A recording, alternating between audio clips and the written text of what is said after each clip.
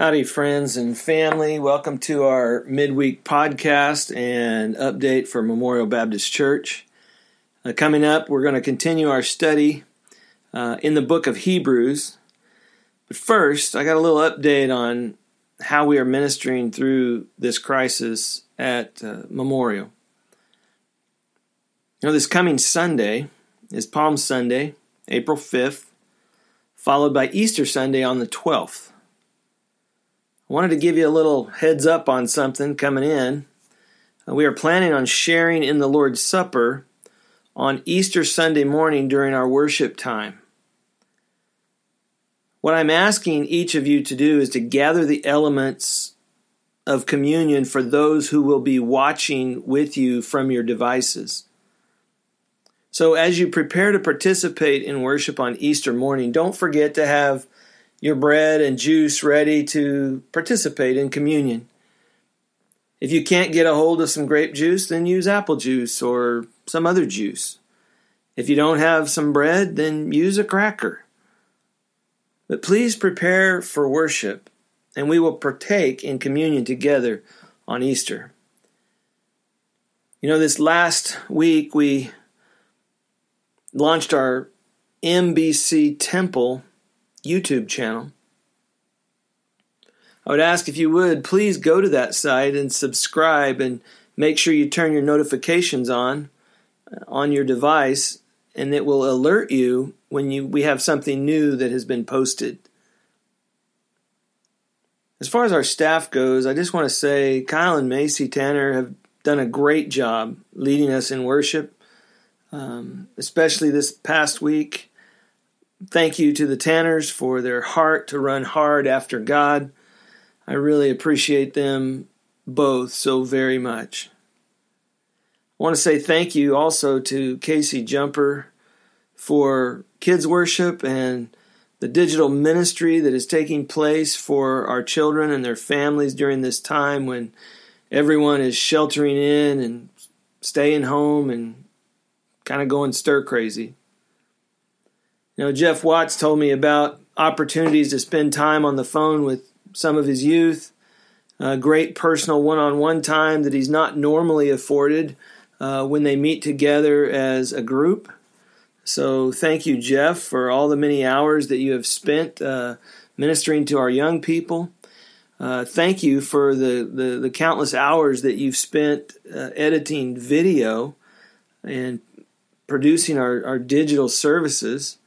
Thank you for your heart of obedience to God and doing everything that has been asked of you, as well as your elasticity in being stretched to new heights. Braden Tanner has been meeting digitally with college students and caring for their needs.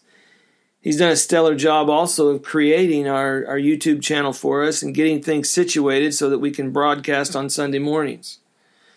So thank you, Braden, for your love for Christ, and which shows in the excellence with which you do the things that you do. Thank you for putting Christ first. Lori Deaver has been holding down the fort, so to speak, keeping our office operational and making sure the office is open each morning. So thank you, Lori, for your heart of faithfulness and diligence as we continue to press on for God's kingdom in the midst of trying times and great uncertainty. Every one of our Memorial Baptist Church staff is working hard and doing the things necessary to continue to see our church move forward in the kingdom. We're moving forward right now. And further, after this crisis passes, and it will pass. This will pass. You can be very proud of each one of our staff members and the contribution and the commitment that they are to Memorial Baptist Church. Teamwork, it makes the dream work. Speaking of contributions, nice little segue there. Obviously, with Memorial not being able to meet corporately on a weekly basis, our income through our tithes and offerings has fallen off quite a bit, and we've not been meeting our budget needs. Now, granted, we are spending less because we are not utilizing our building as much, and we're not making purchases, or at least as many purchases, for ministry, and we're cutting back every place that we can. However, we still have financial needs to keep our full-time staff employed, up and running, doing the ministry, checking on people. A Memorial needs your love and your care now more than ever. I want to give you really quickly 5 ways that you can give to Memorial Baptist Church. Now, first, you could send a check directly to the church. Just write out a check, put it in the mail, send it to the church. Secondly, you could call the church with your debit card in hand and give Lori your information, knowing that we will discard the information safely and promptly after doing as you wish. Third, I would say you can give online through our website. Go to our website, www.memorialchurch.us. Click on the giving link, the tab, and it'll take you to a place where you can give online. You can also download the church app. We're putting information on our website about how you can download the church app to your phone or other device and give through that. And lastly, you can also text to give. If you text whatever dollar amount you want to give to 84321, you will be able to give through text messaging. So there's 5 ways there that you can give. And so I hope that you will give generously, knowing that we are out working hard, doing the things we can do to stay in touch with everybody and to minister to people, even in the midst of this horrible crisis. Thank you so much, Memorial, for all that you do to see the kingdom of God move forward. I know that God is not surprised by the events of the past several weeks. He's still on his throne. He's going to use this situation to bring glory and honor to his name. My prayer is that he would use it to sweep literally tens of thousands and hundreds of thousands of people into his kingdom. Let me pray for us, and then we'll jump into our Bible study time. Loving Father, I thank you for this time. I thank you for our church family. Father, how we love one another, how we miss being together. How we ask, God, that you would push back the darkness, that you would push back this virus, that you would not allow the enemy to have a foothold in any of it. But God, that you would provide for each one of our needs in and through this time. Father, that you would make your name famous, Father, through this time. Father, that we would see a great awakening, that we would see a great revival, unprecedented, unseen in our generation. But Father, that you would sweep tens of thousands and hundreds of thousands and millions of people into your kingdom because of what you are doing. Father, I pray that we as the church would not fret over the time that we can't be together. Father, that we would not be pining when we can come back. But Father, that we would look at this time as a time of the church being deployed into the darkness. That we would be the church. Father, we've been in training, we've talked about it, we've preached about it, we've studied about it. And the day is finally here where the church is deployed. We're no longer in the pews, but we're out in the world, hopefully doing your will, doing your bidding, Jesus, as our King, as our Lord, as our Master, as our Savior. I pray, Father, for obedient hearts. I pray, Father, that we would spend time in your word and time with you. And Father, that we would be in lockstep with you, that where you are, there we would be also. Father, your word says, my sheep hear my voice, and they respond. They follow me. So I pray, Father, that we would be followers of Jesus Christ. Lord, thank you for this time. Guide our study, Holy Spirit.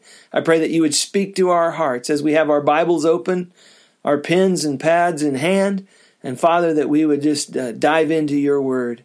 And Father, that we would know you better because of the time we've spent with you and in your word. Father, we love you. We praise you. We pray for strength. We pray for healing. We pray for health. Father, I just lift up our frontline healthcare workers, our nurses, our doctors, those who will be taking care of the sick and the ill. I pray, Father, for safety for them. I pray for health. I pray that the virus would not affect them. Father, I pray that you would help us to meet needs in real time so that others may also proclaim the excellencies of our Lord Jesus Christ. God, you are a mighty God. Our faith and our trust is in you, and we love you and we praise you. In Jesus' name we pray. Amen.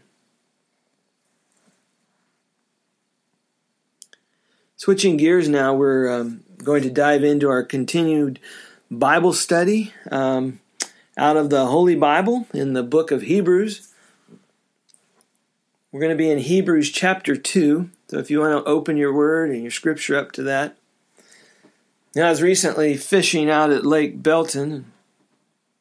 It was a little windy day, but not too bad. Maybe 17, 18 mile an hour winds. Things were pretty choppy.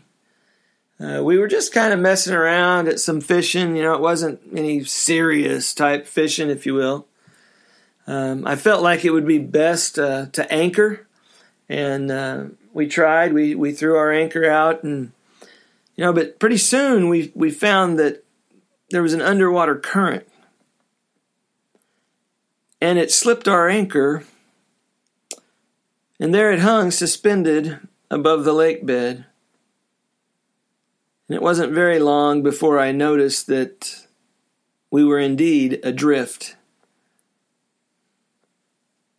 Today we're going to notice a number of nautical terms that the writer will use in this chapter. The main caution is that we won't find ourselves drifting from our faith because of inattention or from carelessness. I'll give you just a quick outline of this chapter. 3 different phrases. The first one is so that we do not drift away. The second one is but we see Jesus. And the third one is the captain of our salvation. Read with me, if you will, Hebrews chapter 2, verses 1 through 4, so that we do not drift away. For this reason, we must pay much closer attention to what we have heard, so that we do not drift away from it. For if the word spoken through angels proved unalterable, and every transgression and disobedience received a just penalty, how will we escape if we neglect so great a salvation? After it was at the first spoken through the Lord, it was confirmed to us by those who heard. God also testifying with them, both by signs and wonders, and by various miracles, and by gifts of the Holy Spirit, according to his own will. There's a couple of nautical terms here. He says to give heed or pay much closer attention. And really it has something to do with like bringing a ship into land, towards the land, to maybe trailer a boat or to bring it to the dock, the harbor. Psalm 107:30 says that he brought them safely into harbor, according to the Message translation. But the danger is that we drift away. And really this term was used for something slipping away from one's memory, or like a ring slipping off from someone's finger, or from a ship or boat drifting away. Now there's a few things here that we need to understand about drifting. The first thing is that drifting requires no effort. See, people seldom lose their religion, their faith, if you will, by a blowout. It's usually a slow leak, a slow fade. And it's usually an unconscious effort. In other words, you might not even know that you're drifting, but all of a sudden, you've hit land. You've hit the beach. You've beached the boat of your faith. You're stuck because you weren't paying attention. It's an unconscious effort. See, drifting is not intentional. It usually comes from inattention and carelessness. It happens quietly, with no friction, no dramatic sense of departure. See, winds of trouble blow into your life, and when that happens, the things of Christ are left behind, and then pretty soon, they're out of sight. I would say we also never drift upstream or against the tide. It's almost impossible. The speed downstream also increases. You know, when you hear the noise of the waterfall coming, folks, it's too late. It's too late. See, when we drift, it's also dangerous to others. It's a hazard to all other vessels that are on the lake or out at sea. If one boat begins to drift, because there are other vessels out there. There are other people out there. And when we begin to drift, it's dangerous to those around us. It usually ends in shipwreck, because we will crash on the rocks, or we go over the falls, or we end up on the beach. So I ask you the question today: how are your moorings in Christ? How well are you attached to Christ? Do you have cables that are really sturdy, that are made of steel? Do you have ropes maybe that are strong, that are woven together? Or over time, has those ropes or those cables become frayed? Maybe they're just strings now, or maybe even tiny threads.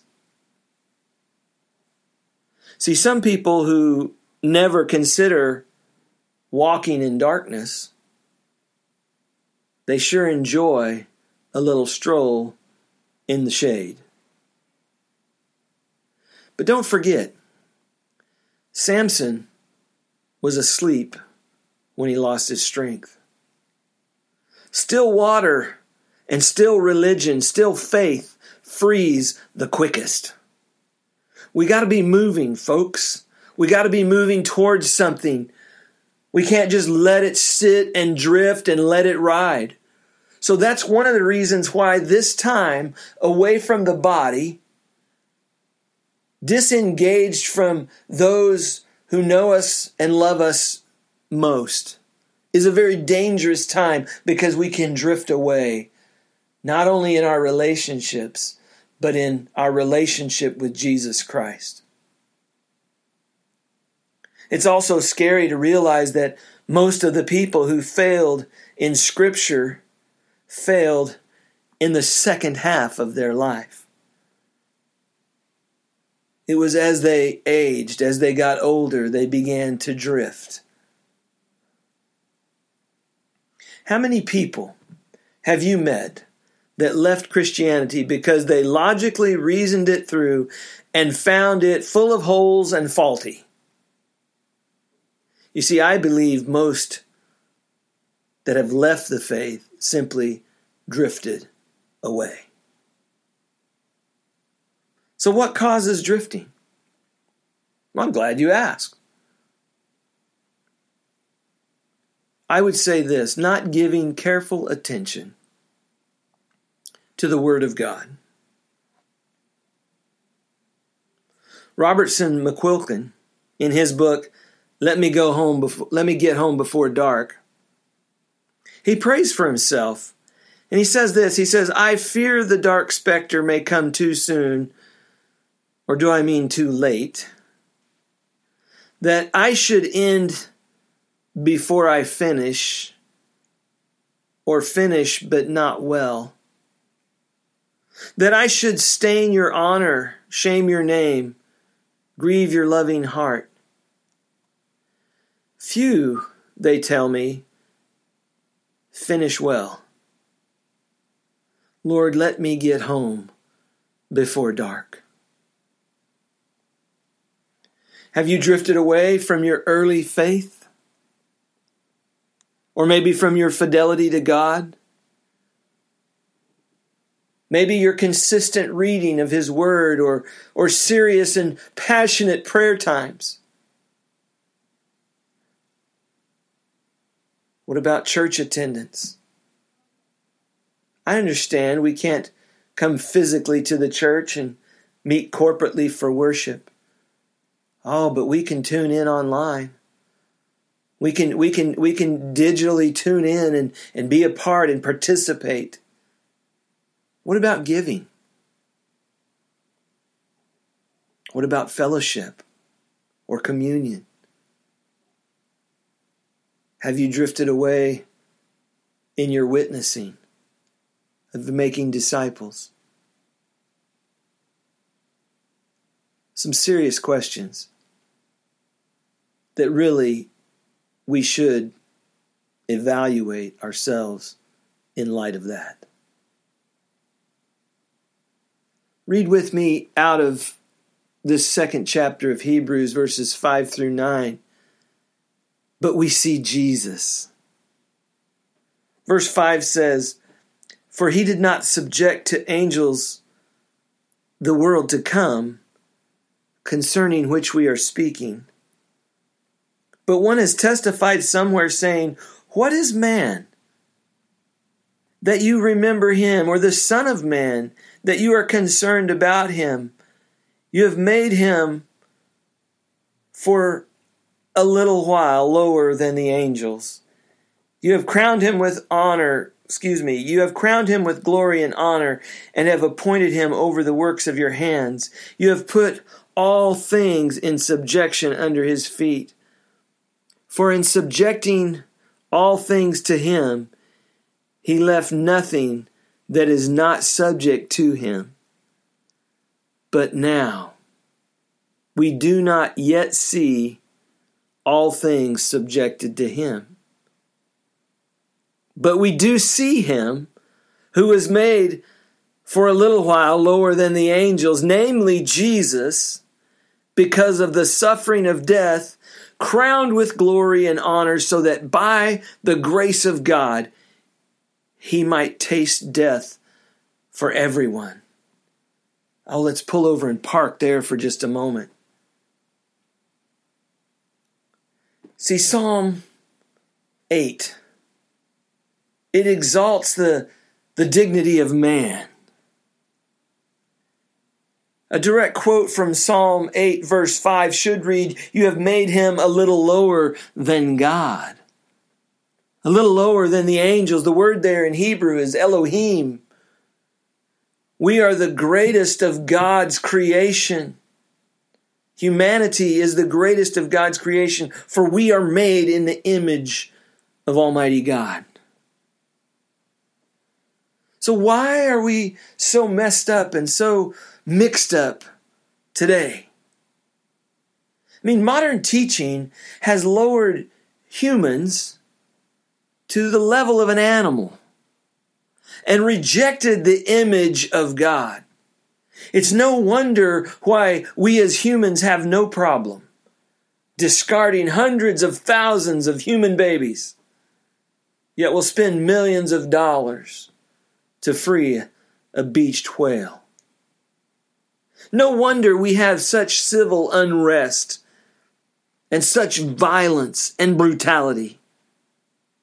Humanity, you see, has dethroned God And in doing so, we have degraded ourselves. Let us never forget our obligation as creatures who are made in God's image, and our greater obligation as saints being renewed in this image through Christ. See, although God's original high purpose for humanity was lost in the fall, it will be recovered through Jesus Christ. See, now because of this train of thought here, it's not easy. I need to explain the text first, and then I'll apply it. See, God's original intent for humanity was that we rule over the earth. And the writer here makes 2 points. Humanity's destiny is higher than that of the angels.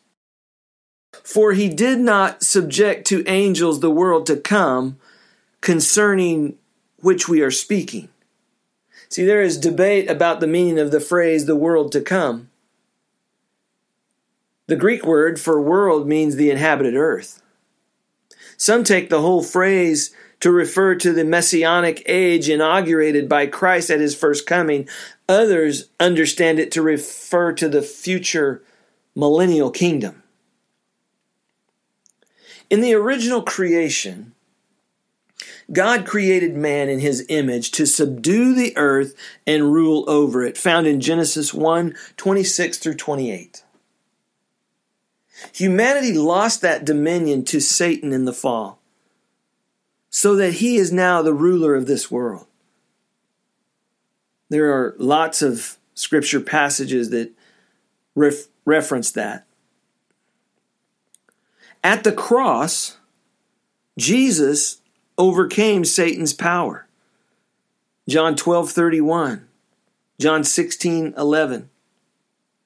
Christ's victory will be finalized in his second coming and kingdom rule. At the end of that 1,000-year reign, Satan will be loosed briefly for one final assault on Christ's kingdom, only to be defeated and judged forever. So I understand the world to come to primarily refer to the future millennial kingdom. But there is currently a heavenly conflict for dominion on earth. We participate in this conflict and reign with Christ as we conquer the strongholds of Satan through spiritual warfare. Ephesians 6:10 through 20 talks about that. Daniel chapter 10. To the extent that we live under Christ's lordship, we experience a taste of his kingdom rule in the present, right now. But the full expression of Christ's kingdom awaits his return, when he will reign over all the earth. Then we will reign with him, and we will judge angels, according to 1 Corinthians 6:3. So our ultimate destiny is higher than that of the angels, since we will rule the world to come with Christ. So God's original intent for us is described in Psalm 8. That's where these quotations are coming from in the book of Hebrews. I would imagine that David, probably standing out under the night sky, gazing at the impressive arrays of stars, when he marveled, O Lord, how majestic is your name in all the earth, who have displayed your splendor above the heavens. As he considers his own smallness in light of the immensity of the universe, he marvels, what is man that you remember him, or the Son of Man that you are concerned about him? You see, David stands amazed as he realizes that in spite of man's insignificance, compared to the vast universe, God has appointed man below the angels to rule over creation. The phrase a little lower than the angels is ambiguous. It can mean either by a small degree or for a short time. The former sense fits the psalm as it applied to man, who lacked the supernatural powers of the angels. But the latter sense fits the psalm as applied to the capital S, Son of Man, who laid aside his glory for a short time to take on human flesh while on this earth. Now he retains his humanity forever, but when he ascended back into heaven, he took back his glory. John 17:5, Revelation 1:12 through 18. See, as the psalm unfolds, God created man as the height, the apex of his creation, giving him great glory and honor. And he gave man a position of authority to rule over all other creatures. Adam and Eve were in a perfect environment, enjoying perfect fellowship with their Creator. Humanity's original high position of high honor shows how completely inexcusable the fall was. What more could Adam and Eve have wanted? What did they lack? They had position, they had prestige, they had power over everything on earth. Yet they wanted more. They wanted to be like God Himself. So after citing this line of the psalm, you have put all things in subjection to His feet, the author of Hebrews explains the end of verse 8, for in subjecting all things to Him, He left nothing that is not subject to Him. But now we do not yet see all things subjected to Him. The question is, what does Him, does that refer to man or to Christ? It probably refers to man in the first place, but also beyond man to Christ as the representative of man. See, the writer confesses that it's not easy to recognize the man in Christ. The author refers to that failed purpose in chapter 2, verse 8, the second half of that verse. Now, God's original intent for humanity was hindered by our fall into sin. See, the fall looms beyond the words, but we do not yet see all things subjected to Him. The author then is saying that Psalm 8 had reference to the first Adam created in God's image to have dominion over His creation. Everything without exception was to be subject to humanity. That was God's original intent, but that was not what we see now. Man fell through sin, so it thwarted the fulfillment of everything in creation being subject to Him. As a result of the fall, God ordained that the earth would be cursed, so that man would have to till it by the sweat of his brow in Genesis chapter 3, verse 17 through 18. Adam and Eve were put out of the garden, losing their place of dominion, and the human race became subject to sickness, to injury, and to death. The effects of sin infected the entire race so that Adam and Eve's first son murdered his own brother. Humanity became subject to what we call natural disasters, such as earthquakes, volcanoes, floods, fires, tornadoes, hurricanes, drought, and extremes of cold and heat. John MacArthur, he describes it this way. He said, man lives in jeopardy every hour. Just at the height of professional achievement, his brain may develop a tumor, and he becomes an imbecile. Just at the brink of athletic fame, he may become injured and become a helpless paralytic. He fights himself. He fights his fellow man. He fights his earth. Every day we read and hear of the distress of nations, of the impossibility of agreement between statesmen in a world that languishes in political and social conflict, not to mention economic hardship, health hazards, military threats. We hear the whine of pain from animals that cannot speak, and even from the struggle of trees and crops against disease and insects. Our many hospitals and doctors and medicines, pesticides, insurance companies, fire and police departments, funeral homes all bear testimony to the cursed earth. And even if we look beyond humanity as the reference in 2:8 to Christ as the representative man, we do not yet see all things subjected to him. See, that idea ties back to chapter 1, verse 13, where the Father says to the Son, "Sit at my right hand until I make your enemies a footstool for your feet." Folks, that has not yet happened. In God's sovereign plan, he allows wicked men and nations to rage against his Messiah in this present age. But the day is coming. Oh, the day is coming when he shall break them with the rod of iron and shatter them like earthenware. That's what it says in Psalm chapter 2, verse 9. This leads to the third link in the author's thought. God's original intent for humanity will be realized through Jesus Christ.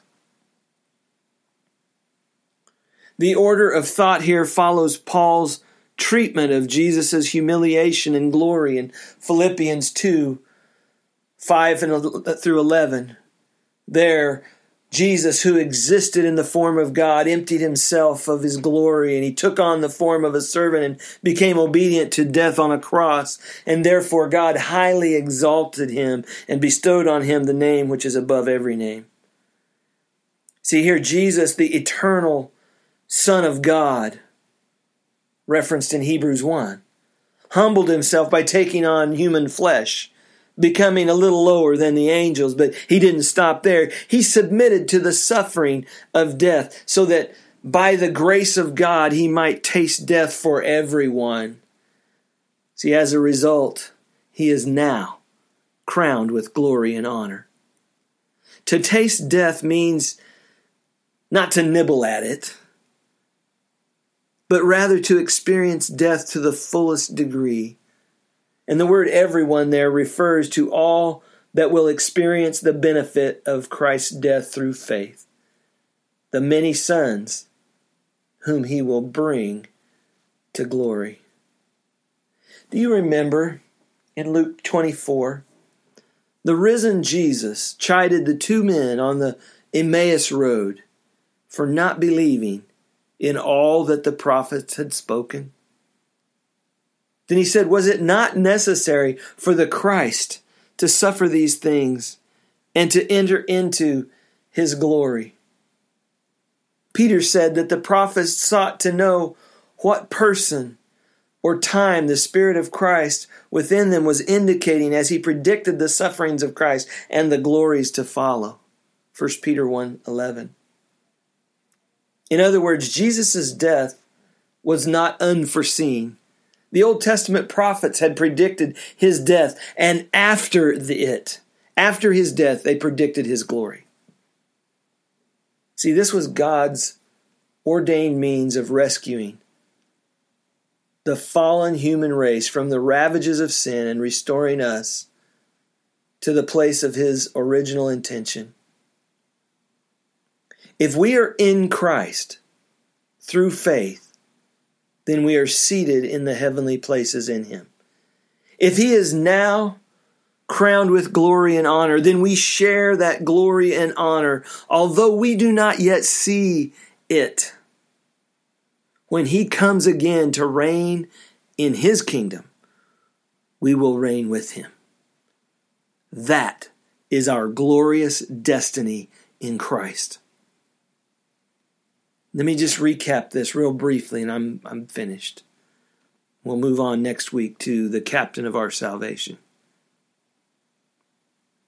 To recap this, Christ's incarnation and death did not in any way imply his inferiority to the angels. This is supported by the fact that God ordained that humanity will rule angels in the world to come. Psalm 8 shows that this is God's original intent, and that intent was hindered by the fall, but now has been recovered in the second Adam, our Lord and Savior, Jesus Christ. Through his death, his resurrection, his exaltation on high, and coming again to reign, we will reign with him. Oh, what a glorious thought. I want to thank you for tuning in. I want to thank you for your attention. I am loving this study in Hebrews. I hope you are benefiting as well. God loves you. I love you. Your church loves you.